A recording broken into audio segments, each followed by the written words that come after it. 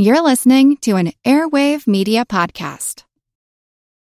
For the ones who work hard to ensure their crew can always go the extra mile, and the ones who get in early so everyone can go home on time, there's Grainger, offering professional-grade supplies backed by product experts so you can quickly and easily find what you need.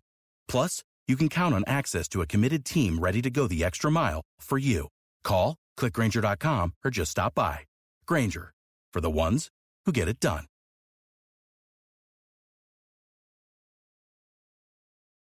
A story from Vice President Thomas Marshall, Vice President under Wilson, relating to the 1916 election.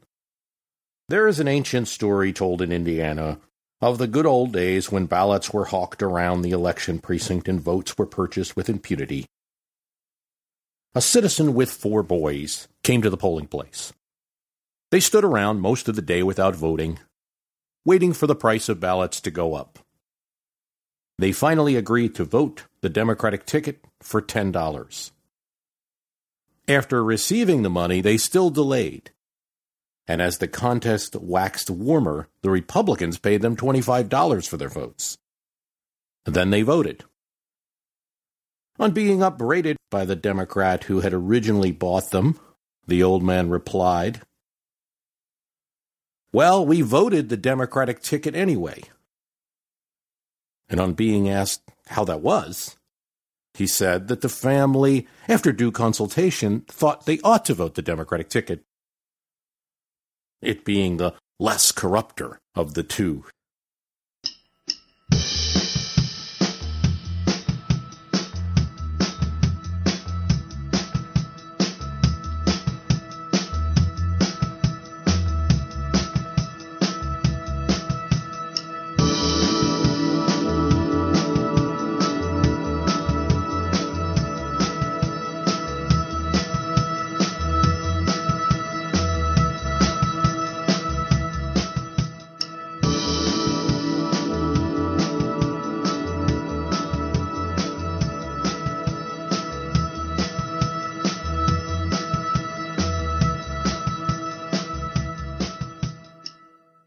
Oh, you can always count on Thomas Marshall for a good joke.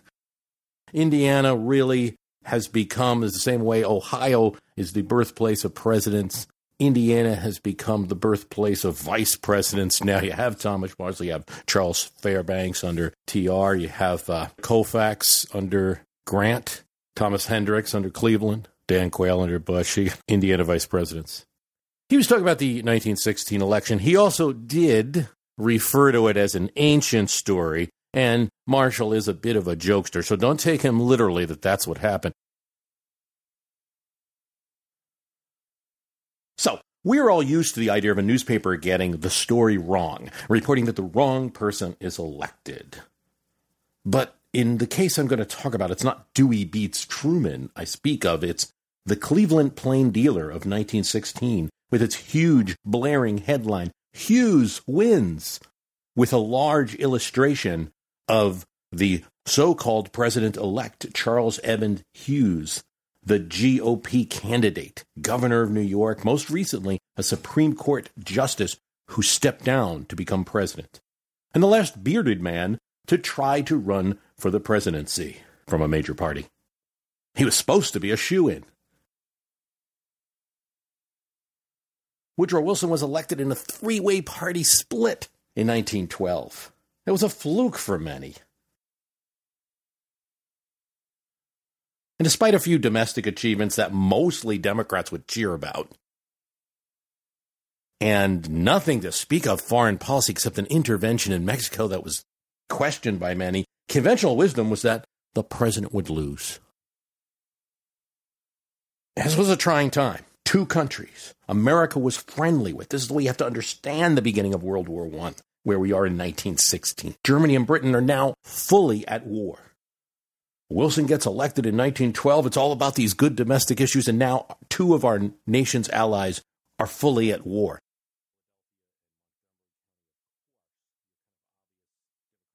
Wilson maintains a strict policy of neutrality. But as Vice President Thomas Marshall writes in his memoir, I believe I was the only one following his instructions.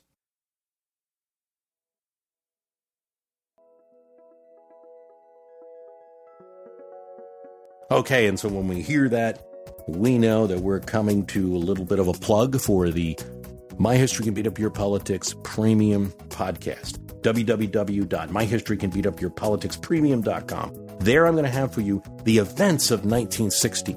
While we're talking about this election, so much is going on in the world. Not only is Germany going back and forth with how they're going to handle submarine warfare, but you have the creation of the National Park Service, and World Series tickets are rising to $5. All of these events, we're going to talk about the events of 1916 on the premium podcast from My History Can Beat Up Your Politics.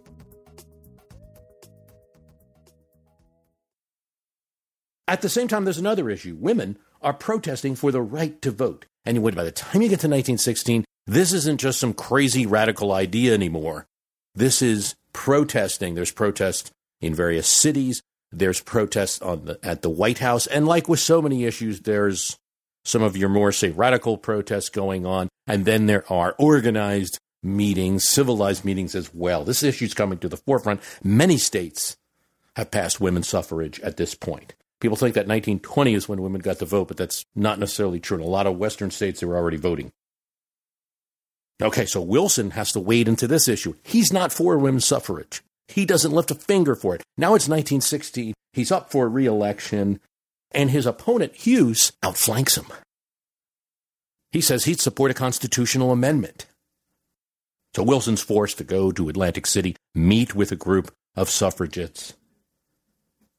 And he says something clever. We admire the progress you have made, and we have no quarrel with the method by which you might attain what you're seeking. Mr. Princeton professor Woodrow Wilson is avoiding the issue of where he'd support. And he's like, go on, and keep your cause going. I admire your fight. I admire your spunk. But he's not saying anything he's going to do. He's president. So that passive, vague comment sort of head fakes towards this cause, though. The crowd in Atlantic City really likes Wilson's statement. He's kind of almost on record as supporting the issue, even though he really did nothing of the sort. And he also does something clever. He shuffleboards Hughes' position away by hinting, Hughes is saying that the constitutional amendment is the only way to get it done. There's other methods. We don't quarrel with the method by which it's done. It's not where the vagueness of his positions end. At the convention in St. Louis, Wilson is renominated, of course. There's no oppositions of significance there.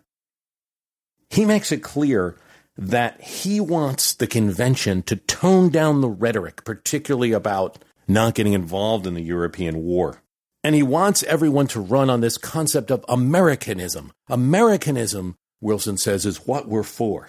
But nobody can quite figure out what that means, and nobody's excited about this. We're not going to beat the Republicans with Americanism. So finally, a delegate rises, and without instructions from Wilson, he says, the reason we should vote for Woodrow Wilson is that he kept us out of war. It becomes the battle cry, posters all over the nation. This is what the local state campaigns are going to run the issue on. But Wilson doesn't like it. He tells his Secretary of the Navy, Josephus Daniel, this is crazy. I can't keep you out of war. Why, any German lieutenant running a U-boat could put us into war by creating outrage. But at the end of the day, here's what VP Thomas Marshall says. In those long war years, most of the American population were not discriminating and making up their opinion. They reached the conclusion that the Allies, led by the British, were the less corrupter of the two and had a friendly feeling for them. Still, war was abhorrent to the great mass of Americans, and the campaign of 1916 passed off based largely on the fact that the president had kept us out of war. Nobody is able to trace to him any statement of that kind. So Wilson wins, barely, and it's always in doubt, and it's a surprise at the end. I mentioned in a previous cast that 1916 is a comeback story that perhaps 1948 may not truly have been. But as I revisited some of the details, researched more, it certainly would not make a great movie. Maybe a really good blog piece in the Atlantic Monthly or Politico about the strategy. I mean, Wilson barely campaigned. He goes to his porch a couple times in the Jersey Shore for some speeches. He issues some press releases. He does end up with one speech in Madison Square Garden. He puts the campaigning in the hands of his trusted aide, Colonel House. And House runs a very narrow, district-by-district turnout effort. And as he says, ignore the distraction of those millions of voters in the national electorate. Don't run for president. Run for justice of the peace. He wanted to localize the 1916 election into tiny districts. Well, in the end, the strategy prevails, but it's narrow. 3,000 votes in California would have turned it between Hughes and Wilson, and it takes a day or two to find out what happened. If he didn't win Ohio, he would have lost the entire Midwest, as Hughes picked up New York and New Jersey, which were states that Wilson had won previously. And yes, Wilson was the governor of New Jersey, and he loses it now in 1916. It's not even clear that Wilson really wants to win too much. He's having some personal issues. He's very tired in office. It's very frustrating. His daughter comes in to say, "It sounds like you might have won." And he says, "Tell it to the Marines." So I don't know if it would make a great movie, the story of 1916. He's no Harry Truman. He wasn't sitting up there holding the paper that said Hughes wins. There's a couple of things that go his way. One, as Marshall said, it's a peace issue. The other is that Hughes ends up insulting the senatorial candidate, Hiram Johnson, who's running in California, a progressive, and we think that a lot of Hiram Johnson voters also went up ticket for Wilson, even though Johnson was a Republican. Progressives, some of them that had voted for Roosevelt, is a particular group that Colonel House is targeting, and we think that in 1912, if you look at that Roosevelt vote when he was running as a bull moose progressive, that Wilson in 1916 gets about 1/5 of it. And it's just barely enough to carry the election. Other factors, the socialists don't run their best candidate, Eugene Debs. They run Benson that year. He underpolls. He underpolls in California, so you don't have that third-party pull. It was a surprise. Most of the Eastern establishment thought that Hughes was a shoo-in. Well, we've got a new one to join the ranks of these few elections, which are utter surprises. It's hard to find anyone who makes the prediction outside of those being paid by campaigns. 1948, 1916, and now 2016. Absolute surprise elections. There are a few that were a little surprising.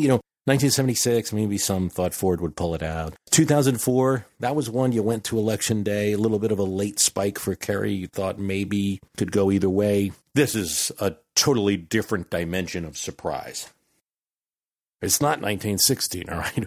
We supposedly have better polling methods. We have social media that's supposed to be able to grab people. And we're supposed to know everyone now. All this big data. All of it failed. Really, the public consensus did not see something like this coming.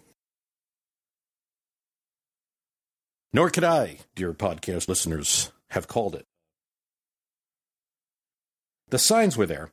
I remember this devaluing of Ohio that I talked about on Chris Novembrino's cast, Don't Worry About the Government, when he interviewed me. I was saying, this is very strange to have an election where nobody's talking about, I'm just losing Ohio in the polls. It's not a big deal. Well, no one has won an election. By the way, I include Truman and Wilson needed to win Ohio to pull up their surprise victories. No one has won the White House and lost Ohio since John Kennedy. And we talked about how polls hadn't improved much since 1948. They were 5% off in 1948, and they were sometimes 3% off in 2012. I didn't think October surprises like the Access Hollywood had impact, and I was probably right on that point. But the later October surprise might have had some impact, particularly in what turned out to be a low turnout election and the whole email situation. Spending the last week kind of defending yourself is not a great position to be in as a candidate. Underestimated the chances of a GOP winning Pennsylvania. That's the first GOP win in Pennsylvania since 1988. Same with Michigan, 1988.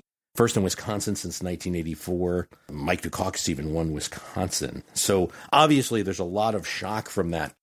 Pennsylvania, probably the biggest accomplishment, performed well in the western counties, but also ran even in some, like Bucks. It ran very, very well. I mean, Hillary Clinton only won by a small amount in Bucks, in Monroe, some of these like high-growth population suburbs of Philly. I feel like we've, over the years, done good homage to the Rust Belt and the potential for swing there. When I've talked many times in different like listener questions episodes about what could be the new swing states one way or another. And I brought up in the past that, Bush came close to winning Wisconsin in 2000.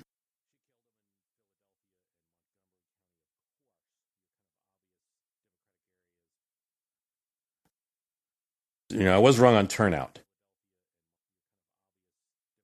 It didn't accelerate because there were two celebrities in the race. It was better than some. It's better than 1988, better than 2000, better than 1996, which were kind of your ho-hum elections. But it's worse than 2012. It's worse than 2008. It's worse than 2004. So at 56%, there was a big drop in people. Low turnouts, like the political equivalent of a low-gravity atmosphere. Strange things happen.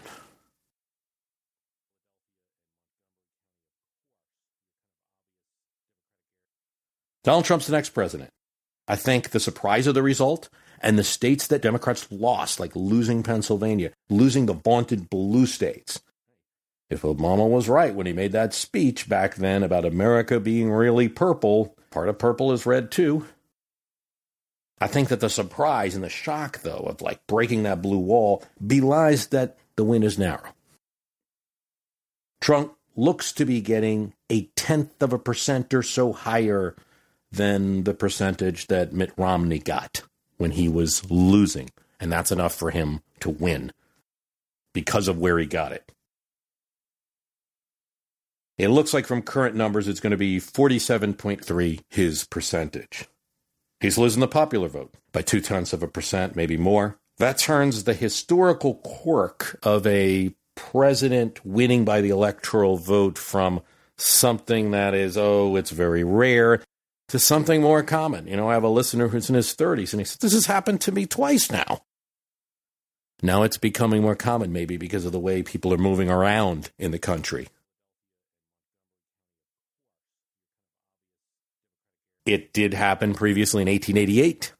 Grover Cleveland exits the White House, being not so popular, but not unpopular either. A lot of people sad about him leaving. He did come back. And 1876, which there was a near revolution over when Samuel Tilden won the popular vote but lost the presidency. It's lowish as a winning percentage, 47.3, but it will beat several others. Sounds like we have a history factoid. So I want you to go to www.myhistorycanbeatupyourpolitics.com and grab your history factoid. And this is the lowest popular vote of winning candidates. And you're going to find Woodrow Wilson with 41%. So Trump in losing the popular vote is still well above that. He's also beating out Zachary Taylor. So go to www.myhistorycanbeatupyourpolitics.com. It's also available on Twitter at myhist, at MYHIST. It's a great thing to share with your friends, share with your students if you're a teacher. Okay, now, losing the popular vote. It both matters and it doesn't. It's not a good thing to lose the popular vote and become president. It's an indicator that the Democrats are not destroyed as a party and their ideas aren't utterly rejected. They got more votes, so that's there, just not in the right places. Definitely a little bit of a chip that Democrats get, but the argument on the other side, on the Trump side, would be, hey, the rules of the game were an electoral college vote. That's the way our strategy, such that it was planned. If it was a popular vote contest, we would have really gotten out the vote in New York State, for instance. I mean, really add to the popular vote totals. But a lot of those people were apathetic because they knew New York City would turn the state Democrat in any way. So did they vote with enthusiasm? Probably not. The counter to that is, I'm sure Hillary's team probably would have said, well, we could have gotten Alabama, South Carolina, Texas. There are a lot of hidden votes. There are people who were too apathetic to come out. We could probably bring out two if they thought their vote had counted more. So you're going to see that argument play out. Right now on the Premium Podcast, I'm rerunning the Electoral College episode with one remove.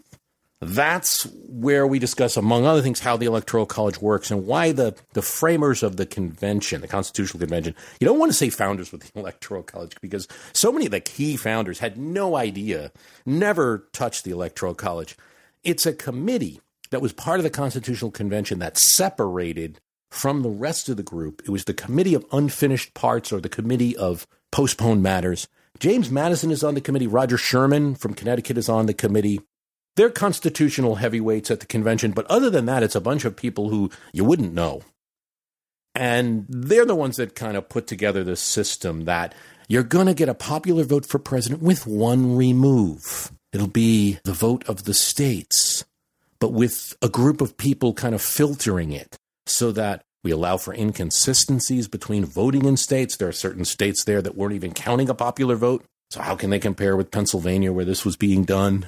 There's going to be a lack of communication. It's going to be hard to deliver all those votes to one place. If you have the electors meeting in their state capitals, they can provide you with an election result that fits with the communication technologies well of the 1790s, right? There's other factors too. They definitely want to filter the popular vote and avoid some faction from taking over just by getting a lot of votes in one region. They really wanted to avoid that too. So with one remove, the Electoral College is set up. You can get the Premium Podcast at www.myhistorycanbeatupyourpoliticspremium.com. It's as low as $2 a month. One lasting benefit of the electoral vote is that you do have a winner on election night. So it took a while, you noticed, it took a while to count the popular vote and to determine. It wasn't until the next day that it was like, hey, maybe Hillary Clinton has won the popular vote here. As an election night, it looked like Donald Trump was winning it. So you see that there is one benefit. You get an election winner and you don't have to kind of wait the way Wilson and Hughes in 1916 you had to wait. Brent Dollins tweeted me. And my Twitter again is @myhist, @myhist. Brent says, we eagerly await an explanation of just, and then he writes, Whiskey Tango Foxtrot. Yeah. Shocking election, no doubt. Obviously, our reliance on polls and on the kind of Nate Silver probabilities, they're really looking like the bell bottoms of the 2016 election right now. And sorry for those who wear bell bottoms, but Silver says 85%. I know that priced in that is that there's a 15% chance of Donald Trump winning. So you can't totally say that his model is off. Every time we see 80%, we think that means it's absolutely going to happen. No, there's a 20% chance that the alternative hypothesis will happen. But I think the framing and the way that people were using polls as absolute certainty has been proven to be so off. Save those probabilities for the weather. This is the way I see it. Both Donald Trump and Hillary Clinton underperformed, but Hillary Clinton underperformed more. Simply said, that's the place to look. You can look at what Trump did, and I know particularly the Pennsylvania and Michigan wins seem really big. He pulled off surprising wins. In some cases, you can look at it as 3 or 4 Senate races that went really well, and so well that it pulled the presidential ticket in because he underperformed his Senate candidates. Mark Rubio, Ron Johnson in Wisconsin, Bob Portman in Ohio. They have huge margins on him, and the down ticket pulled him up.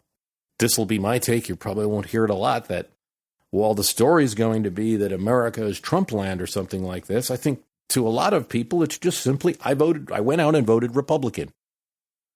And a few voted for the GOP Senate candidate and then didn't, either left the president spot blank or didn't vote for Trump. So it does belie some of the talk that this was the way that he ran his campaign is the way to do it. And everything he said was great and it helped.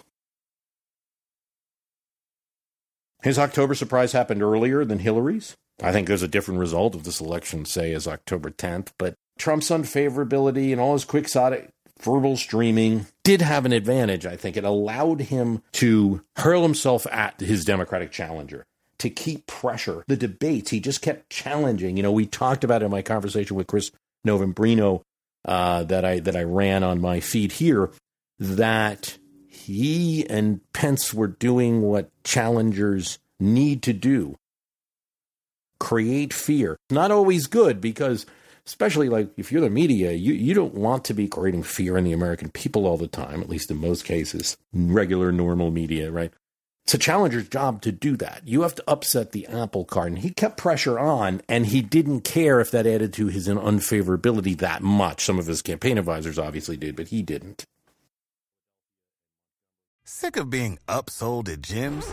My guy, you're currently a base member? For $90 more, I can upgrade you to our Shred membership. For $130 more, you'll be a Swole member. And for just $300 more, you'll reach Sweat Platinum. At Planet Fitness, you'll get energy without the upsell. Never pushy, always free fitness training and equipment for every workout. It's fitness that fits your budget. Join Planet Fitness for just $1 down and $10 a month. Cancel anytime. Deal ends Friday, May 10th. See Home Club for details. I'm Jane Perlez, longtime foreign correspondent and former Beijing bureau chief for the New York Times. I've been a foreign correspondent in lots of places: Somalia, Indonesia, Pakistan, but nowhere as important to the world as China. I mean, China is not dropping anti-democratic paratroopers into Montana. But of course, we did see things like the weather balloon/spy balloon riveting the whole country for a week. This is Face Off, an 8-part series in which we'll take you behind the scenes to key moments in the tumultuous U.S.-China relationship. We'll speak with a diplomat, a spy, a tech reporter, a U.S. admiral, even Yo-Yo Ma. Plus, my pal and noted China historian Rana Mitter joins the conversation. We'll look at what's driving the two nations apart and explore whether anything can help bring them back together. Face Off launches April 9th.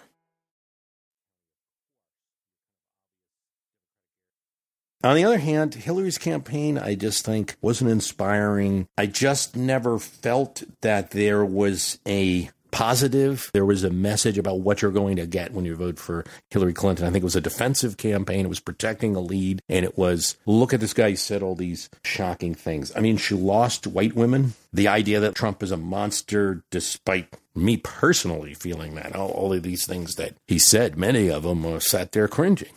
But I just think that there's a large group of voters who ignore it, vote party. He had something like 15% of people that didn't like him to vote for him for president.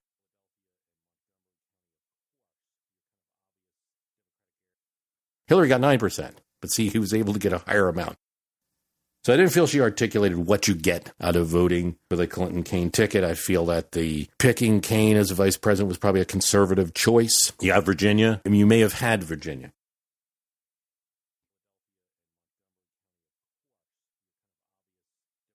You can't ignore the fact that Democrats had a rough primary this year, a party contest. And it wasn't light. It was a big difference in ideology. And Bernie Sanders came in the end and supported him. He was physically present in the Hillary Clinton campaign. But you have to think about all those supporters and how nasty that primary got, at least in the lower levels. It might not have been nasty on the debate stage all the time, but on the Twitterverse, things did get pretty nasty. And if you have supporters who are thinking that, well, she's corrupt because Bernie has hinted at that, I think that just translates into the general, even if you have Bernie standing there. Because for a lot of voters, they're saying, wow, I know that that's just some kind of strategy, or even if they still like Bernie, it's just kind of some strategy, and I don't have to listen to that. Party contests aren't good on the incumbent side. I don't think they matter much on the challenging side. You at least have another example here in 2016 that tells you that. Doesn't matter so much. Challengers can beat up each other all they want. Sometimes, like in 2008, it's actually good for the party because you're getting a free advertisement where, otherwise the guy in the White House gets it, right? But when you're in the incumbent party, I don't think you want challenges like this. 1980, 1976, 1968, bitter incumbent party challenges lead to losses. Add 2016 to that list. Yet, and I keep coming back to all this, you could talk all day about mistakes Hillary Clinton made in the campaign, yet she got the popular vote. And so I think the potential, that's got to be disappointing. I've heard, to relate this to football, I've heard, if a team's just getting blown out, and believe me, as a New York Jets fan, I know a little bit about getting blown out in games. If a team's just getting blown out, they leave it on the field, go back to the locker room, and play the next game. And sometimes that's the best game for a football team. That next game after a blowout. But when it's close, when they lose by a field goal, say, by a few points, that's agonizing, and that eats you. There was an illusion created in the past 8 years that Democrats were in charge of the politics of the country because Obama was president. And Obama, especially in his last years, had retained a personal approval and a personal credibility and likability. He wasn't necessarily driving politics. And if you look at the second term of President Obama, I don't think that there was enough action, and there couldn't have been because he was partially blocked by the opposing party controlling Congress. 2012 was certainly a decent re-election. But if you really start to examine that 2012, he did lose electoral votes from 2008, where a lot of presidents gain. He did lose popularity from 2008, where a lot of presidents in their re-election gain. So you kind of had the beginnings of a tale there. One of the things we talked about when I talked in the past about 5 factors helping Hillary, 5 factors that were helping Trump, one of the quick ones that helped Trump is that Hillary Clinton is not the incumbent president. And when parties try to pass off president in office, and we try to pass off, you see it with Gore, you see it with Hubert Humphrey, you see it with Eisenhower and Nixon. Your only positive example of recent vintage is George Bush. Ronald Reagan's president, he's able to hand it off to George Bush. But when the incumbent party is not running the president for re-election, the chances go down. Some other things I noticed in exit polls. So Trump's obviously winning over a lot of Obama voters, but talked about this way back when in the 5 biggest fibs in American politics. One of them that I talk about in a your side is going to win type fib is that a lot of people think that voting is absolute love.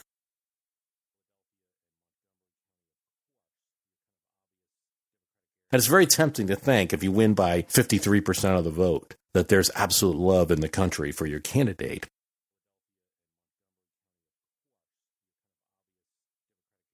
But there's a lot of reasons people vote. So, yes, it doesn't shock me that some percentage, it's not a large percentage, really, when you consider that Obama got 51%, we're looking at Trump getting 47%. Some percentage of people switched from Obama to Trump because maybe their vote for Obama wasn't the hope poster on the wall type vote. It was more of, oh, well, let's just keep this going, see where it goes. Trump wins voters over 45 plus, so he's reaching older voters. Trump is also winning voters who decided in the last week. The Hillary wins the voters who decided in the summer. Tie-in on voters who decided in September. October, Trump wins narrowly, and last week, Trump wins overwhelmingly. So if they decided the election in the last week, they went out for Trump. So I think you see this kind of like last-minute vote. It also kind of tells you maybe definitely Comey letter emails had some effect. WikiLeaks constantly, undermining kind of the left-wing side of the Democratic Party. And you see that opinion out there. And then I was voting for Hillary, but I'm not really excited. Well, some of the people didn't show up.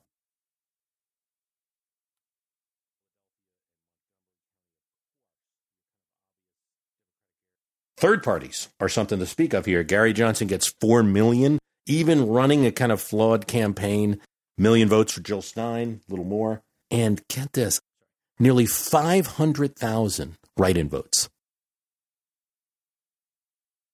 Adding up to good chunk, maybe near 5% of the population, not voting for either one of them, far greater than the margin between these two relatively unpopular candidates. One more election to add to the notion that is out there, which I think is very controversial, but it's out there. Talked about it on the Moped and Maserati episode about John Anderson's run, that third-party candidates hurt incumbent parties more. It doesn't matter if they're running against that challenger. Doesn't matter if Gary Johnson and Weld particularly is saying, like, Trump is terrible. Doesn't matter. A vote for them, you're taking away from the... Because the theory is, if something's not right, you're not voting for the incumbent party. That's bad news for the incumbent party.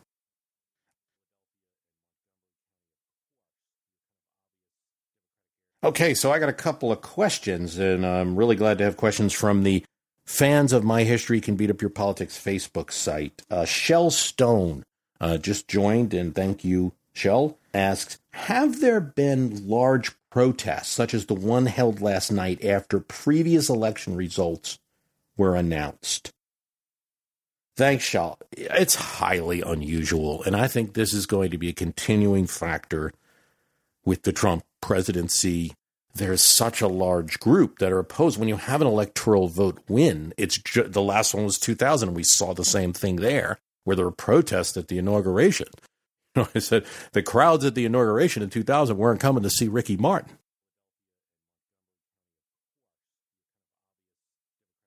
But to see protests on the election eve, that is a little unusual.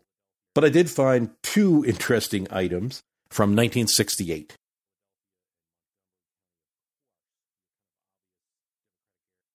November 6, 1968, in the New York Times, it says, scores of dissidents arrested and some violence erupted yesterday as young radicals, branding the election a fraud and hoax, staged anti-election protests in New York and around the country. And a more interesting little item in New York City in 1968, 4 long-haired young people, 2 of them girls, stripped off their clothes and donned the masks of the presidential candidates and pranced nude in the rain-soaked steps of the Board of Elections, protesting the election. This is unusual. I would add about anything about protests when you're talking about modern times. I think that the presence of smartphones and social media and even the web has added a new dimension to protesting. It's a lot easier to coordinate. Those people in 1968 had to rely on flyers. They had to rely on putting things in campus dorms. They had to rely on phone chains. I know that when I get a call, I have to call Fred and Bob, and they have to call. Those were the type of things that were done. And it's hard to get numbers. I think the students of 68 were able to do it because they were located in colleges and they could get, and there was also a lot of them. So I think you're going to see more protests of all variety now than you would have in the past. That's not to knock the idea of protesting. That's what I think about that. Mark Heil says, it looks like Dems picked up seats in both houses, though not control. When has that happened, along with losing the White House?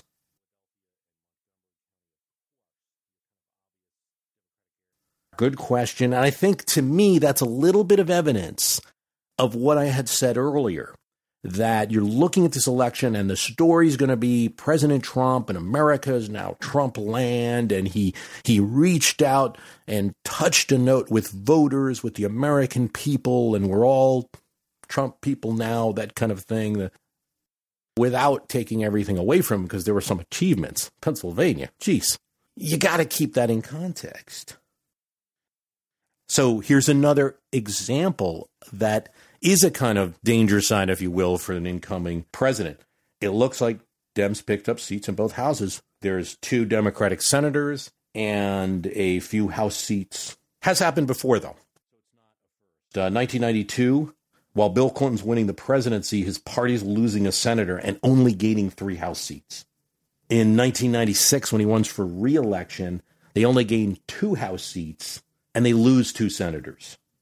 In 1960, as Kennedy is winning election, a very narrow victory, his party is losing 22 House seats.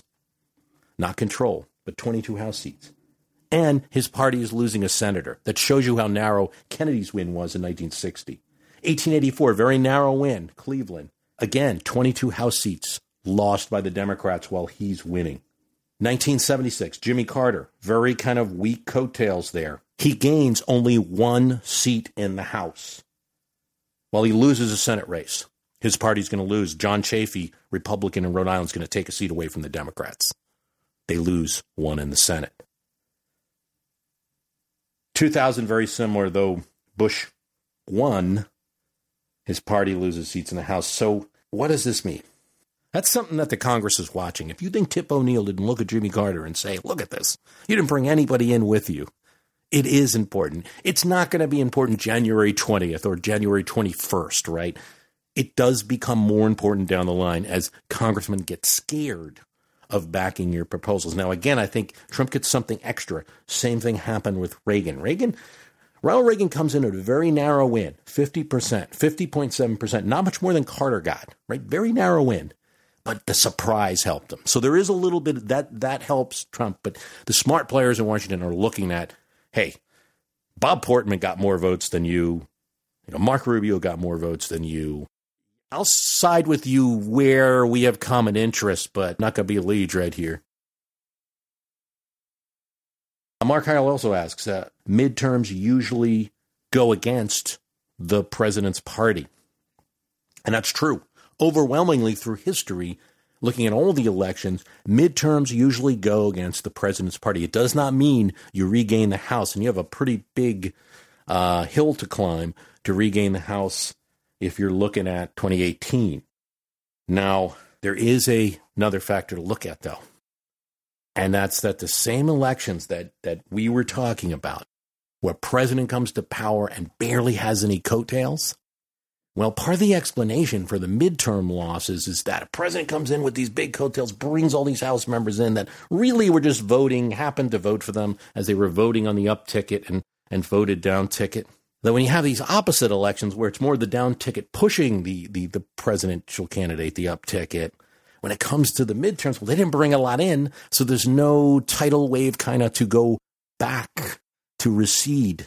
You look at elections. 1996 we were talking about, where Clinton only brought in 2 House members on the Democratic side. Well, in 1988, he doesn't lose any. In fact, he gains 5 House seats. Very rare for a presidential midterm. 1962, where we talked about Kennedy gets the presidency while his party's losing 22 House seats. In 1962, he only loses a couple seats. He was expected to lose big based on this trend. It's also because right before you had the successful resolution of the Cuban Missile Crisis. So there's a lot of factors there.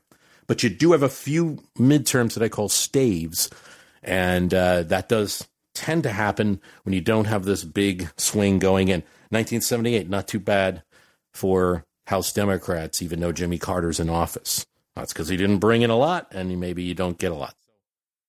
It's something to look at. But generally throughout history, there are few trends that are easier to predict and more sound, more grounded in the history of midterm elections than president's party loses seats in midterms. That's happened over years. Happened to Reagan, happened to Clinton, happened to Obama. We talked about a lot, and so I feel like I probably need to say something to people who are disappointed right now. I mean, if you supported Trump and you're listening, I don't need to say anything to you. Your guy's going to be president. Positives are obvious. You're going to have a good 6 months or so of having some control over the national agenda. You're going to be driving news coverage, control of foreign policy. You know what you have. So I don't need to talk about that. On the other side, I don't want to be campy here. I don't want to devalue the pain and loss that you're feeling. And I have a number of listeners. Every Twitter feed and Facebook feed these days is kind of looking like pretty grim. People taking mental health days from work. And I can't counter that too much. I mean, politically, if you're just talking about politics and maybe try to keep this out of the rest of your life, but just talking about politics, it won't be pleasant for you for a time. There's no way to sugarcoat that. You're going to see names of people that you utterly dislike who are going to be made cabinet members. You're going to see policies that you don't like proposed. The national conversation changes. I think if you were a President Obama supporter, there's certain things you just never hear because the House was kind of passing bills and, they were either defeated in the Senate or they were vetoed or they were, because a veto was threatened, they weren't going to get anywhere. They didn't become part of the national conversation. Those bills will now become part of the national conversation.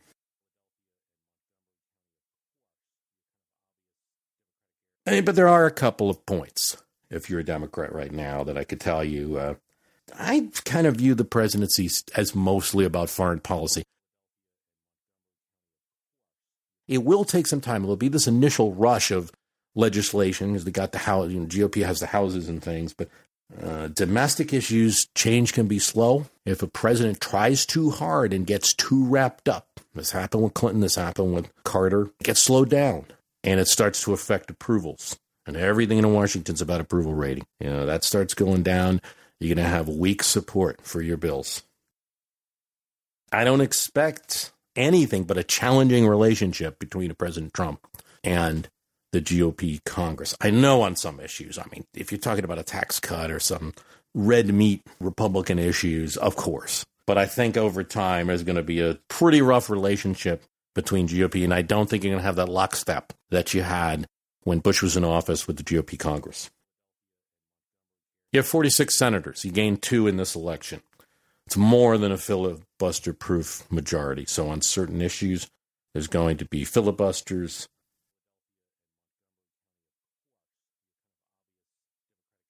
You have the ability to kind of wash your hands clean of politics right now. What do I mean by that? I wouldn't say to anyone to not be involved in politics. You should be involved in politics. You're listening to this cast. You don't have a responsibility. The other side does. And for 4 years, if you're a Democrat, you don't have power, but you also don't have responsibility in a sense. Don't get me wrong. I'm not one of these people who think that's a fun position or it's better to be in the defense. No, it's not. No, it's not. It's better to control the agenda at all times in politics. Absolutely. This is a consolation prize. You don't have that level of responsibility. So as events occur, the incumbent president is what people are looking at. I think that there's a lot of talk now like, you got to support the president. And I think my way of clarifying, I think people are kind of getting this wrong. Like, you as a Democrat don't have to support President Trump in his policies or his politics. You didn't. You won't. You have to support the office of the president. You have to support the federal government. You have to support the United States of America. You know that. The republic moves on, of course. You don't lose your freedom of speech. Nobody's going to stop tweeting. You have to support the office of the president. You have to support the United States and its endeavors and the things we all agree on. You don't have to give anyone a honeymoon in American politics. That's just a natural trend that tends to happen. Keep using your freedom of speech. Keep staying active in your politics. Politics isn't everything. If there are other venues to helping people that you want to help, you're talking about 4 or 8 years. The republic does move on. Other people historically have definitely been in this situation. Presidents win, presidents lose. In the 1916 election that we're talking about, Woodrow Wilson got his second term, but he never got to work on anything domestic again. The country was embroiled in World War I. The very issue that got him elected, peace, he had to reverse. And then when he tried to do things like the League of Nations, he was unpopular and unsuccessful. So American politics doesn't always work the way people predict it will. I think that's a good place to end. My website's www.myhistorycanbeatupyourpolitics.com. I think now that the election's over, I'm going to get back to the dozen Ronald Reagans. We're going to try to finish that up in 2016. I want to thank you for listening. We all know how important it is to keep your eye on the money, and not just your own. Stay on top of the latest financial and market news with Yahoo Finance, a podcast that releases new episodes almost every day. You'll hear a brief overview of the biggest news in the financial world, all in 3 minutes or less, right after markets close. Check out Yahoo Finance wherever you get your podcasts. That's Yahoo Finance wherever you get your podcasts.